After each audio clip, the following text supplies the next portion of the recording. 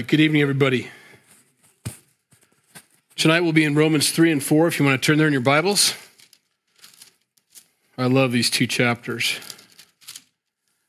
I love this whole book. They say, as a Christian, by the time you're 10 or 15 years old in the Lord, your Bible, when you drop it, ought to just absolutely fold open to Romans 8, just so you know. So that's the chapter of all chapters. So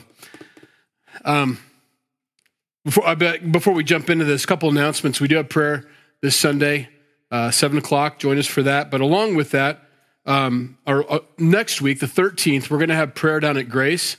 If you want to join us for that, they're having their prayer night. And I said, well, I'd love to come down. Josh Blevins is the new pastor down there. And he said, come on down anytime. So I'm going. I don't know if Jenny's going or not, but we put it out there for anybody that wants to join us. We'll leave from the parking lot here at 5.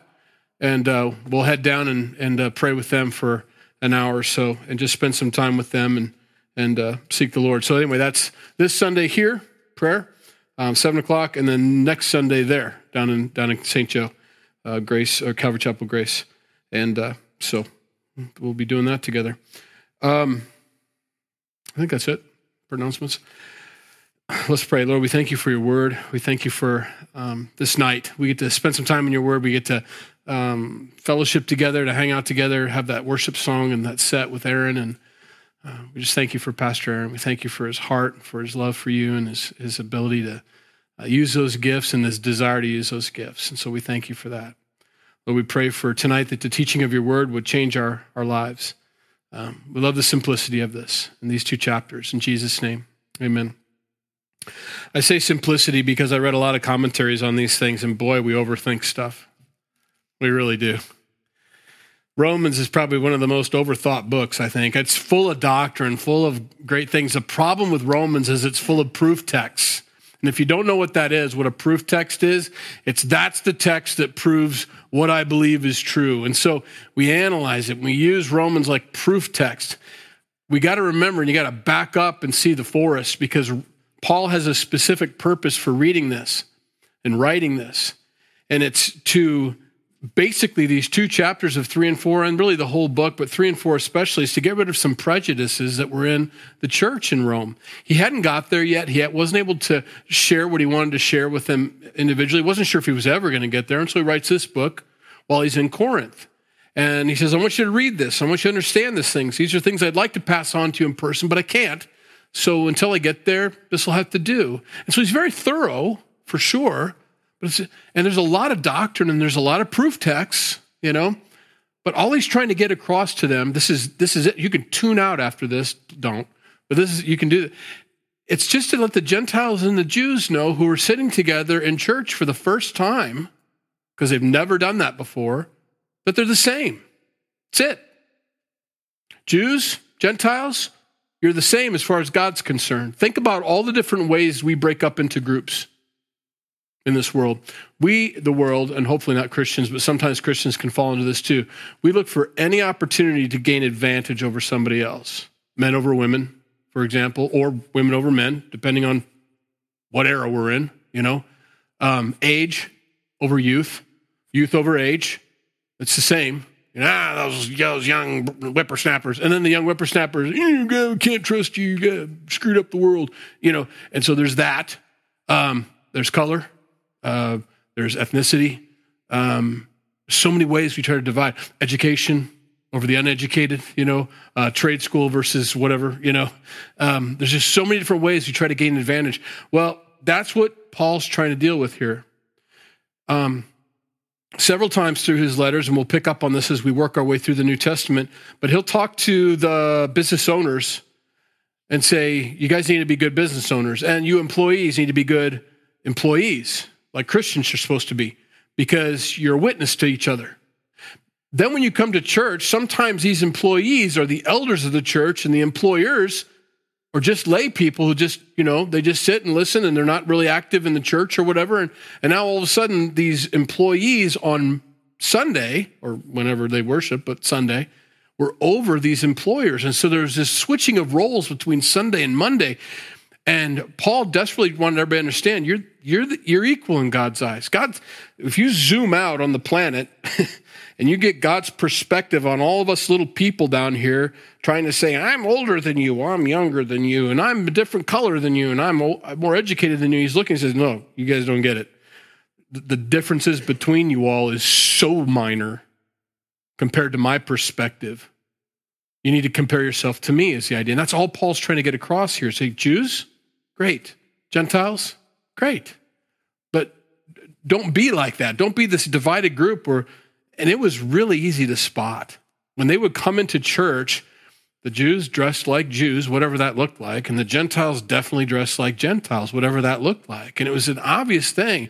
And it was rare that they'd ever sit next to each other. It was just this constant division. And so they brought these prejudices from being Jewish people, Hebrews, the chosen people of God, and these Gentiles who for their entire lives heard from the Jews how worthless they were and that they were firewood for hell. And now they're sitting next to each other under the beautiful authority of Jesus Christ, and they're still, a little like this, looking at each other. That's all these 2 chapters are. Let's work our way through it here. Verse 1. What advantage then has the Jew, or what is the profit of circumcision? That's what we went over last week. Circumcision versus uncircumcision. Made everybody uncomfortable talking about circumcision as much as I could. What advantage is there then? What's the profit of this circumcision, of being a Jew, basically? Much in every way, Paul says. Chiefly, mainly, because to them were committed the oracles of God. For what if some did not believe? Will their unbelief make the faithfulness of God without effect? Certainly not. Indeed, let God be true and every man a liar, as it is written, that you may be justified in your words and may overcome when you are a judge. I don't know that I could have written this any better than Paul, but it is my job as a pastor and as a teacher to give a sense of the meaning. That's what I'm called to do. And so sometimes the way Paul writes is just not how we talk to each other a lot of times. And so he does a lot of rhetorical questions throughout this entire book. And what that means is, if you don't know what that means, some don't, that you ask a question, but it doesn't need an answer. It's obvious. It's obvious what the answer is. What is the advantage and the profit of being a Jew? There is an advantage, Paul says. You were given the word of God. Nobody else in the world was given the word of God. You were given custody, chain of custody over the oracles of God, over the very words that came out of God's mouth. You were given custody of that. That's a big deal. It's an honor. Now, don't take that honor as being righteousness, is what he's going to try to explain. Here's what I mean. I've been given a Bible. It's a beautiful leather Bible. It's getting a little more beat up every day. You can see where my thumb is. That's where I hold it all the time. It's getting wore out, but it's mine, Bible. But me holding this Bible and showing everybody my Bible and talking about the contents of my Bible as far as the leather goes and all the beautiful, I've got a ribbon that I use sometimes, and isn't that? This doesn't make me a Christian. It doesn't make me a pastor. It doesn't make me any holier than anybody else on the planet. Neither does holding the Word of God for Him. It's like saying, I'm a librarian. Have you read all the books? Well, no. I know, but I'm the librarian. I'm the custodian of all these books. Well, that doesn't mean anything. It doesn't mean you've retained all the knowledge in this place. It just means that you're the custodian. So Paul tries to even things out because you could almost see as he goes through this book, as he says, now, Gentiles are just as good as Jews. You can see the Gentiles standing up and saying, yeah. And then he says, well, wait a minute. The Jews do have the word of God. That's important. Yeah. And he's trying to get rid of the yeahs. He's trying to get them together, is what he's trying to do. So you'll see him go back and forth with this. What advantage then? Because you could see all the Roman Gentiles going, yeah, you Jews, you're no better than us. Wait a minute, hold on. God did choose them and give them the word of God. So there's an advantage there. You don't have to feel smaller. They're trying to get above everybody. Being a Jew, being a Gentile, being by grace, by law, all these things they're jockeying for position, and Paul is desperately trying to get them to stop jockeying for position. All of us have to stop jockeying for position. Color-wise, age-wise, gender-wise. We can see the world doing it, and it's embarrassing when we find ourselves doing the same thing. The word escapes me now. I'm trying to think of what it is, but there's intersectionality. Is that the word I'm looking for? The new where, is that right? That's what I'm trying to, intersectionality, where you're a victim. But the more letters you have after your name for victimhood makes you higher up on the victim chain, basically, intersectionality. So I'm a female. I'm already a victim, right? No offense. Don't take this the wrong way. I'm just picking names out of a hat here. I'm a female. Well, I'm a black female. And so therefore, a little more. See, that's how intersectionality. I'm a black female who is a lesbian. See that? Oh, now look at me. Look at me now. You know, and I'm a transgender. Whoa, then that puts me down a peg. That makes you up a peg. That's intersectionality. The world is jockeying for position of victimhood, and we see that happening. I'm the biggest victim in the world. I get the most attention. I get the most ribbons on my chest. I've got a pink ribbon. I've got a yellow ribbon. I've got a black and white spotted ribbon. I've got the most, you know. Paul is desperately trying to stop that from happening in the church. Victimhood. You know, or jockeying for position. You do have an advantage in a prophet. Don't think of yourself as less than the Gentiles. You were given the oracles of God. Now he's going to move on to this next section, which he'll visit again in verse 5 here, but this unbelief. He's working into another thing. So what if some people don't believe these oracles of God? Does that make the faithfulness of God without effect? Of course not. It doesn't make it less true. 2 plus 2 is 4. I don't think that's true. I think it's 5. Well, that doesn't make you right, and it doesn't make 2 plus 2 being 4 wrong. God is true, and every man is a liar. In other words, if the entire world decides that 2 plus 2 equals 5, it is not the answer. It doesn't matter how many people. We live in a country where, for the most part, for most of our lives, we have been the majority as believers in Jesus Christ. And so it's very easy to say that Jesus Christ is the way, the truth, and the life, that no man comes to the Father but by him. But as we become less and less prominent in our country, as it is in the rest of the world, as our country begins to renounce Jesus Christ as its Lord and Savior, or its predominant religion or relationship with God, and more move in until all of a sudden we become the minority, then your metal's going to be tested as a Christian. Because not everybody you talk to at Hy-Vee or Walmart or in your circle of friends is going to agree with you automatically or feel like they can't say anything because they're in the minority. You'll be in the minority. We'll be in the minority. And if the whole world says that Jesus Christ is not the way, the truth, and the life, where will you stand? Will you stand up? Will you say, yes, he is? Absolutely. Even if it means your life. Even if it means being fired. Even if it means we'll cut off relationships. That's our biggest fear, I think. Well, what if my kids don't talk to me anymore? I don't know what to tell you. If you love your kids more than you love Jesus Christ, then you're not worthy of Christ. Jesus said that. I didn't. Jesus is the most important. He's everything to you. And when we're in the majority, great. But when we become the minority, that's when our metal will be tested. And that's what Paul's saying. Certainly not. Indeed, let God be true and every man a liar, as it is written, that you may be justified in your words and may overcome when you are judged. It's Psalm 51. It's right out of there. Now he says it's written because you've been given the oracles of God. Being a Jew is good. Now he moves on. Verse 5. But if our unrighteousness demonstrates the righteousness of God, what shall we say? Is God unjust who inflicts wrath? I speak as a man. Certainly not. For then how will God judge the world? For if the truth of God is increased through my lie to his glory, why am I also still judged as a sinner? And why not say, let us do evil, that good may come, as we are slanderously reported, and as some affirm that we say, their condemnation is just. Okay, not exactly how I would write that, but it's thorough and it's accurate.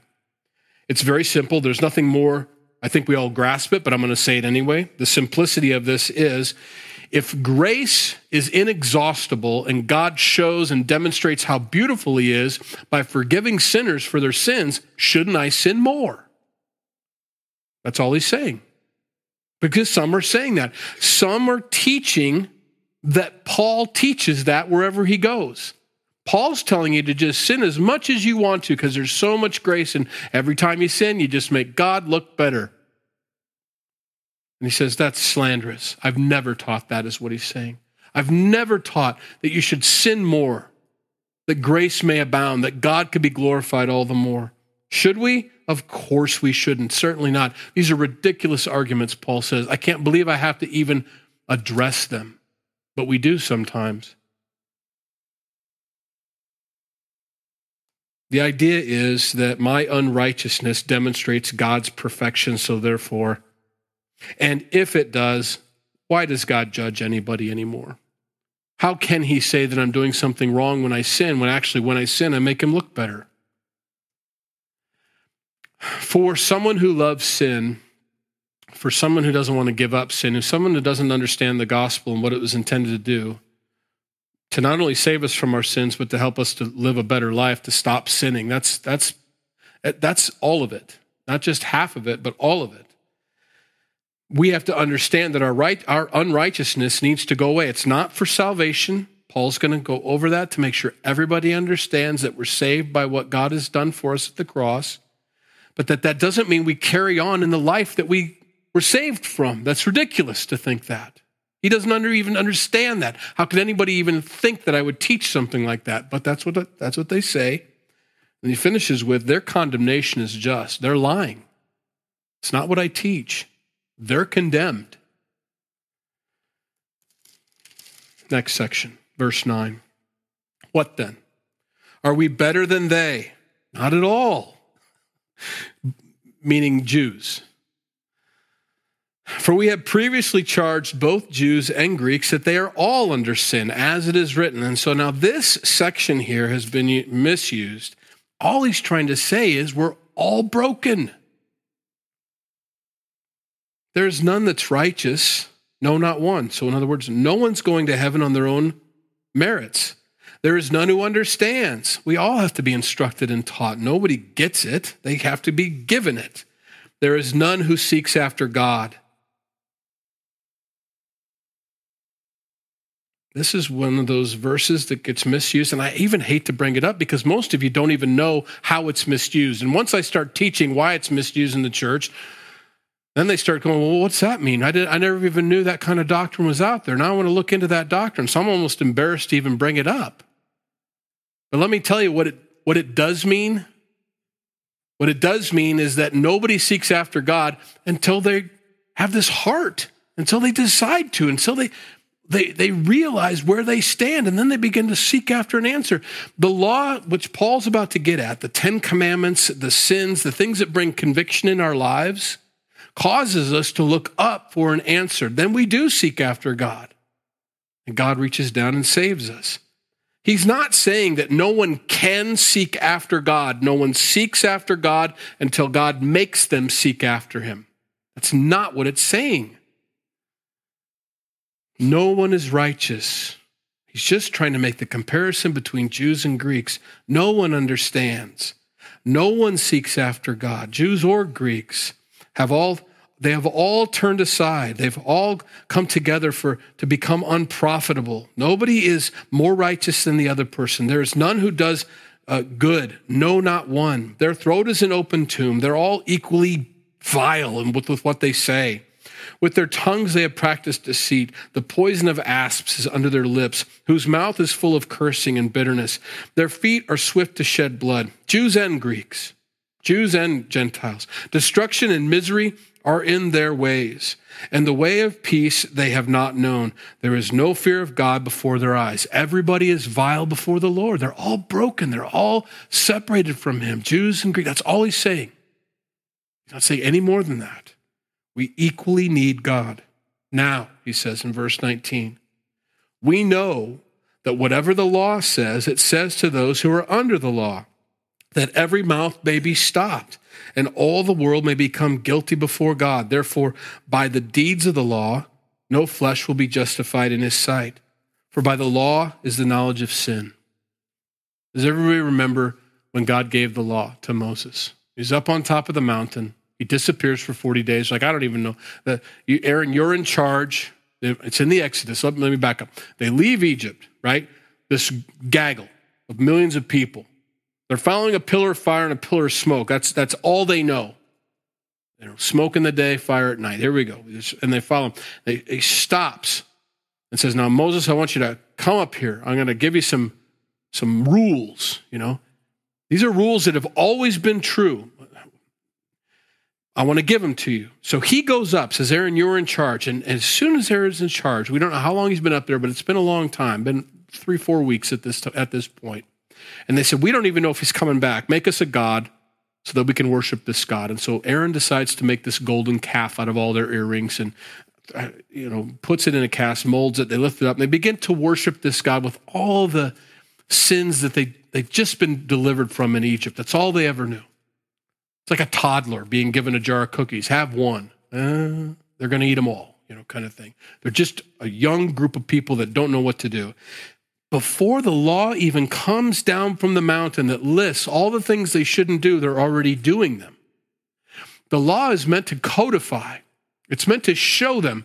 It's a speed limit. If I'm going 90 miles an hour down 246 out in Hopkins, here I go. I don't need a speed limit sign to tell me that I'm wrong, but I do need a speed limit sign for him to write me a ticket, kind of thing, so to speak. I mean, we all know that there's nothing over 70 or so in this country, and so obviously I'm breaking the law. But the speed limit sign lets me know. Instantly, that's the law. I was breaking the law long before I hit the speed limit sign.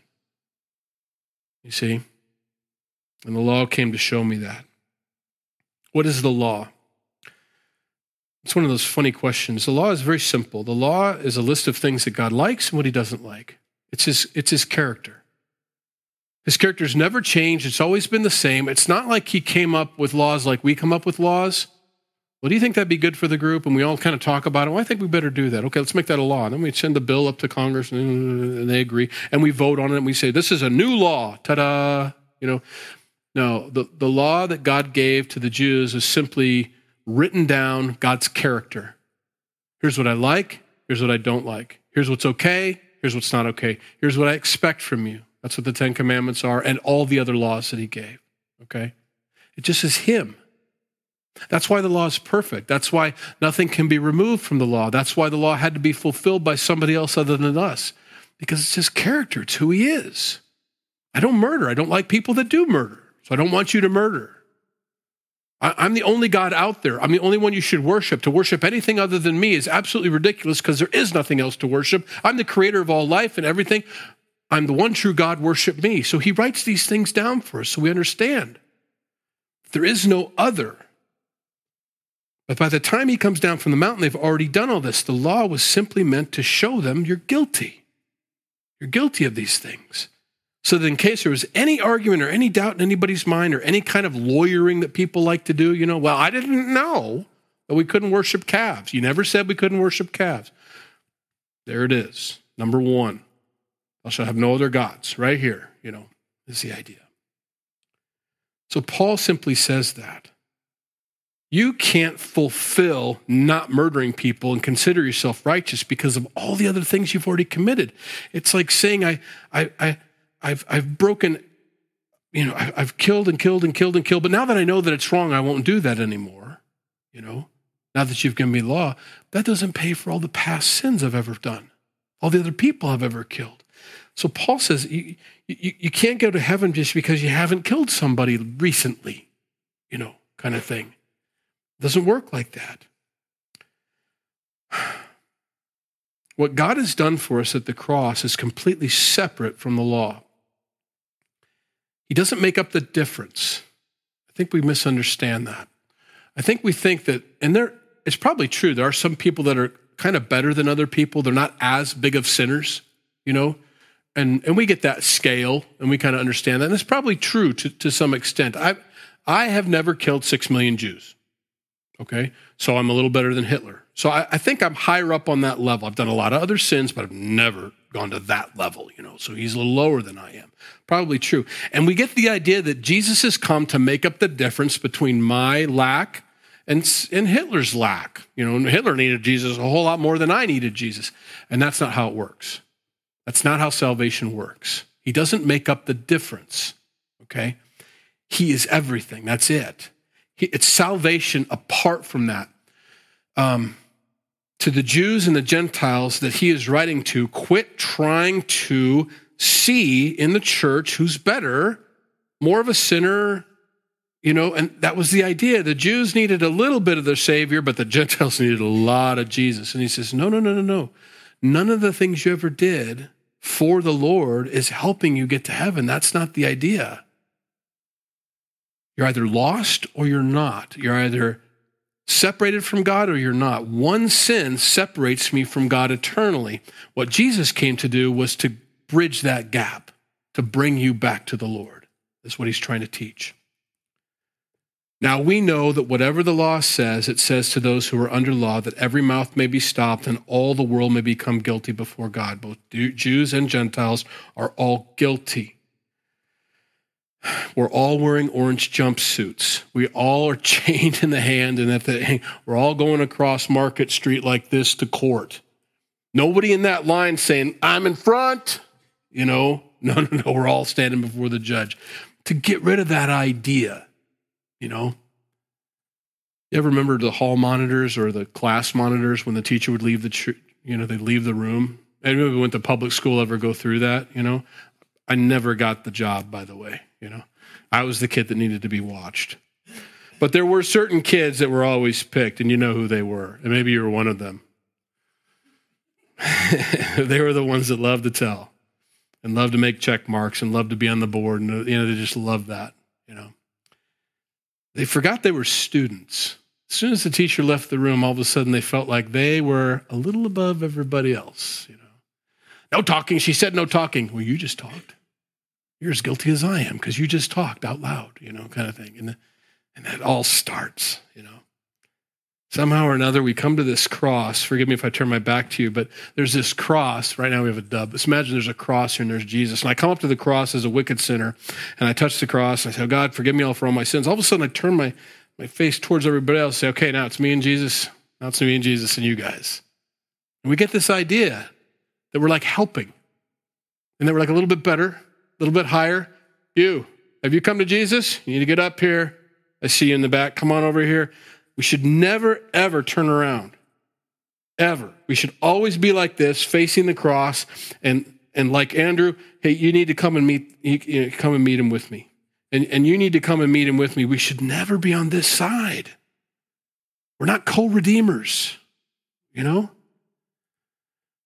That's what he's trying to get at. Jews, you are important and God loves you and he gave you the oracles of God, but you're not better than the Gentiles. Gentiles, just because I said that, doesn't mean you get to point the finger at them and call them out for their hypocrisy. Nobody gets justified by the deeds of the law. No flesh. None of it. But, here's the good news, verse 11. But now, the righteousness of God apart from the law is revealed, being witnessed by the law and the prophets, even the righteousness of God through faith in Jesus Christ to all and on all who believe. All means all, not some, not chosen, not elect, not few, all who believe. We all have the option and choice and are given the ability to follow the Lord, to believe on him. It'd be ridiculous for Jesus to say, all who believe on me, but I didn't give you the option. If you don't know what I'm talking about Calvinism. I'm trying not to put too fine a point on it here. It's a very difficult thing. Calvinism believes that some are chosen and some are not. It's a struggle for me. Chuck always told us, don't even bring it up. Don't even bring it. You don't want to alienate half the crowd in your congregation. It's very difficult when you come across passages, and especially the book of Romans, that is used as proof text for that doctrine, which tells us and teaches us that some just can't get to heaven. And that's not what it teaches. That's not what Paul is bringing up here. He's simply trying to show that Jews and Gentiles are the same, equally broken before the Lord, equally in need of a Savior. And anybody that believes will have this beautiful righteousness of God, even God's righteousness, given to them, imputed to them, placed upon them. apart from the law. It has nothing to do with, well, you're mostly dressed with pants. All you need is a shirt of righteousness. And you've got a shirt. You definitely need pants of righteousness, No, everybody needs to get the robe on and cover up whatever it is they're wearing and wear the righteousness of God to every single person, no matter how close to God they are. That's what he's teaching here. You get the righteousness of God imputed to you. Now, that should bring great relief to us. Because even we with ourselves, whether we're pointing the finger at everybody else, which is what they're having problems with here, Jews are better than Gentiles. If we're not saying that out loud, we're pointing our fingers at ourselves. We still have scales in our heart. We still have this thing, I think I'm a better person today than I was before. Oh, then you do something stupid, plunk. Oh, boy, I thought I was further along with God than this. I better get my act together because we're going through that right now. How many denominations are putting ashes on their heads tonight? I was in a board meeting. Oh, brother, I got to take a drink for this. It's just water. What I meant was, I was in a board meeting where there was a plethora of denominations represented. And I had made some comment at some other board meeting that offended somebody else of another, imagine I offended somebody. And they were trying to bring up this very season that we're in right now, or they're moving into, how important it was to fast and how important it was to embrace this season and all. And how it was very biblical for them to fast at different times. And I agreed. There are times when God puts it on your heart to fast, and how important that is. And she was very content. She thought she had figured how to straighten me out. And I said, but it's not biblical. And she looked at me and she looked at everybody else on the board like, is this guy an idiot or what? We were talking about two separate things, and she couldn't make the distinction between church tradition and fasting. Look, fasting is biblical, absolutely. Lent is not. It's not. That's a church tradition that's been brought into the church that we've decided to collectively tell everybody that now's the time to fast. That's not biblical. That's not what the Bible says about fasting. Fasting is this. I think I need to fast. I think I need to deny my flesh so I can get closer to the Lord. I think I need to take this time, to do this. It's personal. So, of course, that is biblical. Me telling you, tonight, line up. It's not here. And so when I said, I agree, fasting is good. And when I said I should have been very clear, but I wasn't apparently. Lent is not. It's a difference. And so it's hard for people that get caught up in the traditions of a religion to make a distinction between what the Bible teaches and what church tradition teaches. If you want to participate in Lent, you should absolutely participate in Lent because it's your decision to do so. It's something that you feel that you need to do for God, but it cannot be commanded. It cannot be put upon you. It's something that you need to decide to do.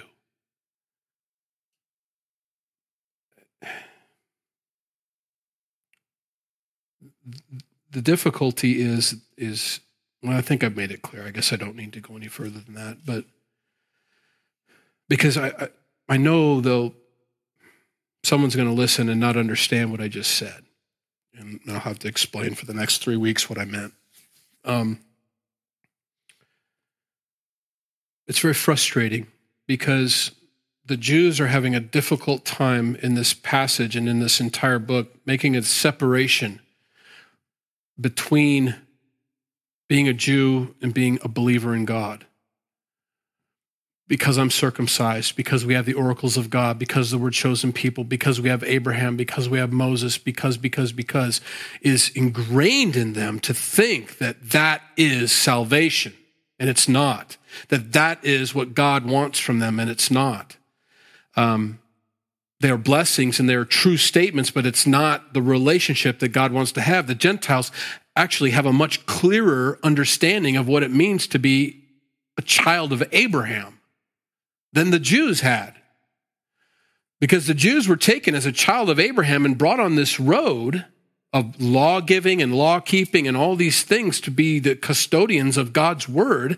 And the Gentiles, not having a clue, just came to God because they knew they were separated from him and they loved him. And they had this beautiful, beautiful relationship with Jesus.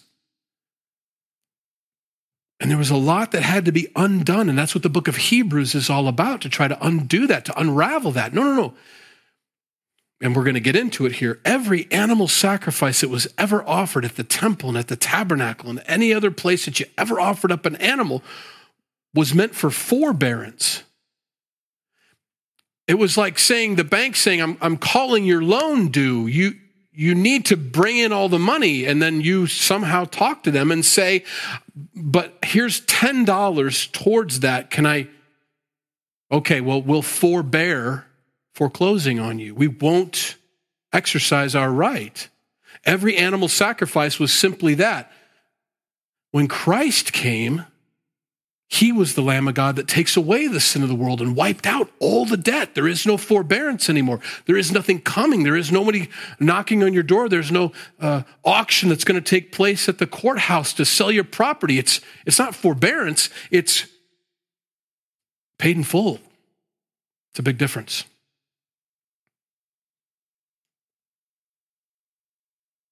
Now, that's what he's trying to get across. Anybody that wants to believe can believe. If there is no difference, for all have sinned and fall short of the glory of God, being justified freely by his grace through the redemption that is in Christ Jesus, whom God set forth as the propitiation by his blood. That's just what I said. He is the payment. He's the fulfillment. He is redeemed us. There is no forbearance anymore. Through faith, to demonstrate his righteousness because of his forbearance, God had passed over the sins that were previously committed to demonstrate at the present time, his righteousness, that he might be just and the justifier of the one who has faith in Jesus. Paul's a very smart guy, and he writes like a very smart guy, and I understand that. And I'm glad that he did. It's very thorough and very clear. But it does take a lot of digesting sometimes to read this, to go through these words that we don't use every day: forbearance, redemption, propitiation. These things are not words that we use all the time. And so to break this down, I hope you understand what's happened here. Paul is simply saying all that you Jews have ever gone through is these animal sacrifices, which were the forbearance to Christ who would take it away. And now he's become he's the judge and the justifier. All in one, in Jesus. He has fulfilled the law. There is no more law to fulfill. It's not taken away. God's character is what it is, and it always will be. He's just fulfilled it. I've been given this robe of righteousness. When the Father, with all that beautiful character, the law, looks at me, he sees it fulfilled because I'm wearing the righteousness of Christ. You're wearing that. That should be very relieving to you. It should be for all of us, that I have no scales anymore.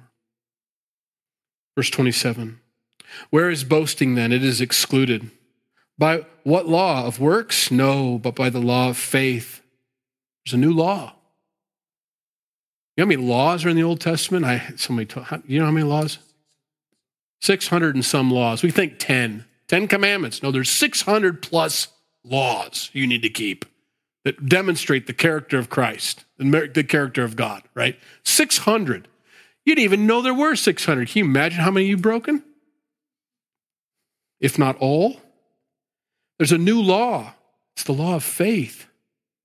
Believing on Jesus. How do I fulfill the law?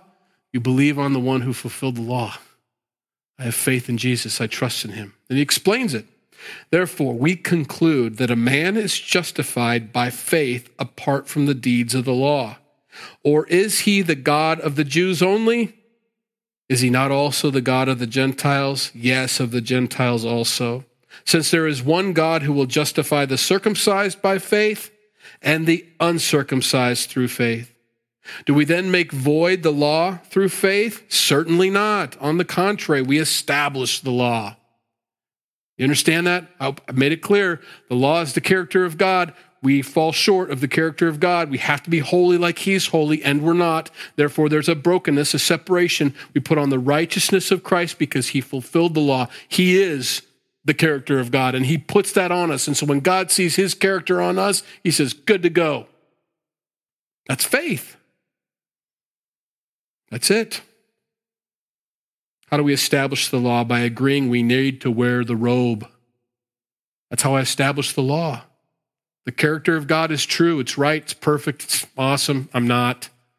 I know that I need to wear different clothes. I need to have a different character. So I put on the robe. We establish the law. Chapter 4 in 2.5 minutes. What then? You thought I wasn't going to do it. I don't know if maybe I shouldn't. I probably can't do that, can I? I wouldn't do chapter 4 justice, would I? It's so important, though. We should stay till 10 tonight. I won't. Yeah, I know. They'd walk out. Please read chapter 4, because chapter 4 goes with 3. It's so important. They go together. I wish I'd talked faster. Because chapter 4 simply gives us an example. Let me run it through you really quick. 1 through 4 is Abraham is the example of an uncircumcised person being justified by their actions and their deeds and their works for God. Verses 5 through 8 is David, a circumcised man being justified by God. So he gives us 2 examples, uncircumcised and circumcised, both being justified by faith. Okay. He moves on to verse 9 through 12 to go back to Abraham, saying all of his righteousness was before he was circumcised. And because he did this thing and trusted in God, he was circumcised as a badge to show that he had faith in God. It isn't the faith. It just is a badge to show that he was saved and that he had faith. And so Paul really drives this home. You guys are so excited about Abraham. Let me tell you about Abraham. Abraham was justified before he was circumcised. The circumcision just shows it. That's where chapters 1 and 2 came in. What's with this circumcision thing? We're circumcised? No, you don't understand. If you're not obeying God, your circumcision has become uncircumcision. That's what he's talking about. Abraham was circumcised because he believed God. We get it backwards sometimes, and that's where I have to stop. I want to get it. All right, let's pray. Lord, we thank you for your word. Romans is such a great, wonderful, peaceful, comforting book if we understand what Paul's trying to teach. Jews and Gentiles, equally guilty before God, equally loved by you, Lord, and equally saved by Jesus. One and the same. There's no difference. There is no Jew, there is no Greek. There's no distinction made anymore between those two. Lord, help us to see that in our own lives. Help us not to try to get above anybody else. To stand at the foot of the cross, facing the cross, helping others find the cross. That we would bring them to you, humbly broken as we are, that they might know that they can come humbly broken to you as well. That we get rid of all those barriers that we try to put up, to try to get rid of all that intersectionality. I'm a more wicked sinner than you, or I'm less of a sinner than you, or whatever it is that we do. We bring people to you, Lord. That they would put on this beautiful robe, that they'd trust in you and have faith in you and believe you, that you died on the cross for our sins. And that faith, that acknowledgement, that trusting in you is salvation. Help us to understand this book. In Jesus' name, amen. I know, heavy for a Wednesday night. Good job, everybody. But if you have any questions, I'll be glad to stick around for questions. Or if you need prayer, I'd be glad to pray with you. Anyway, have a great night.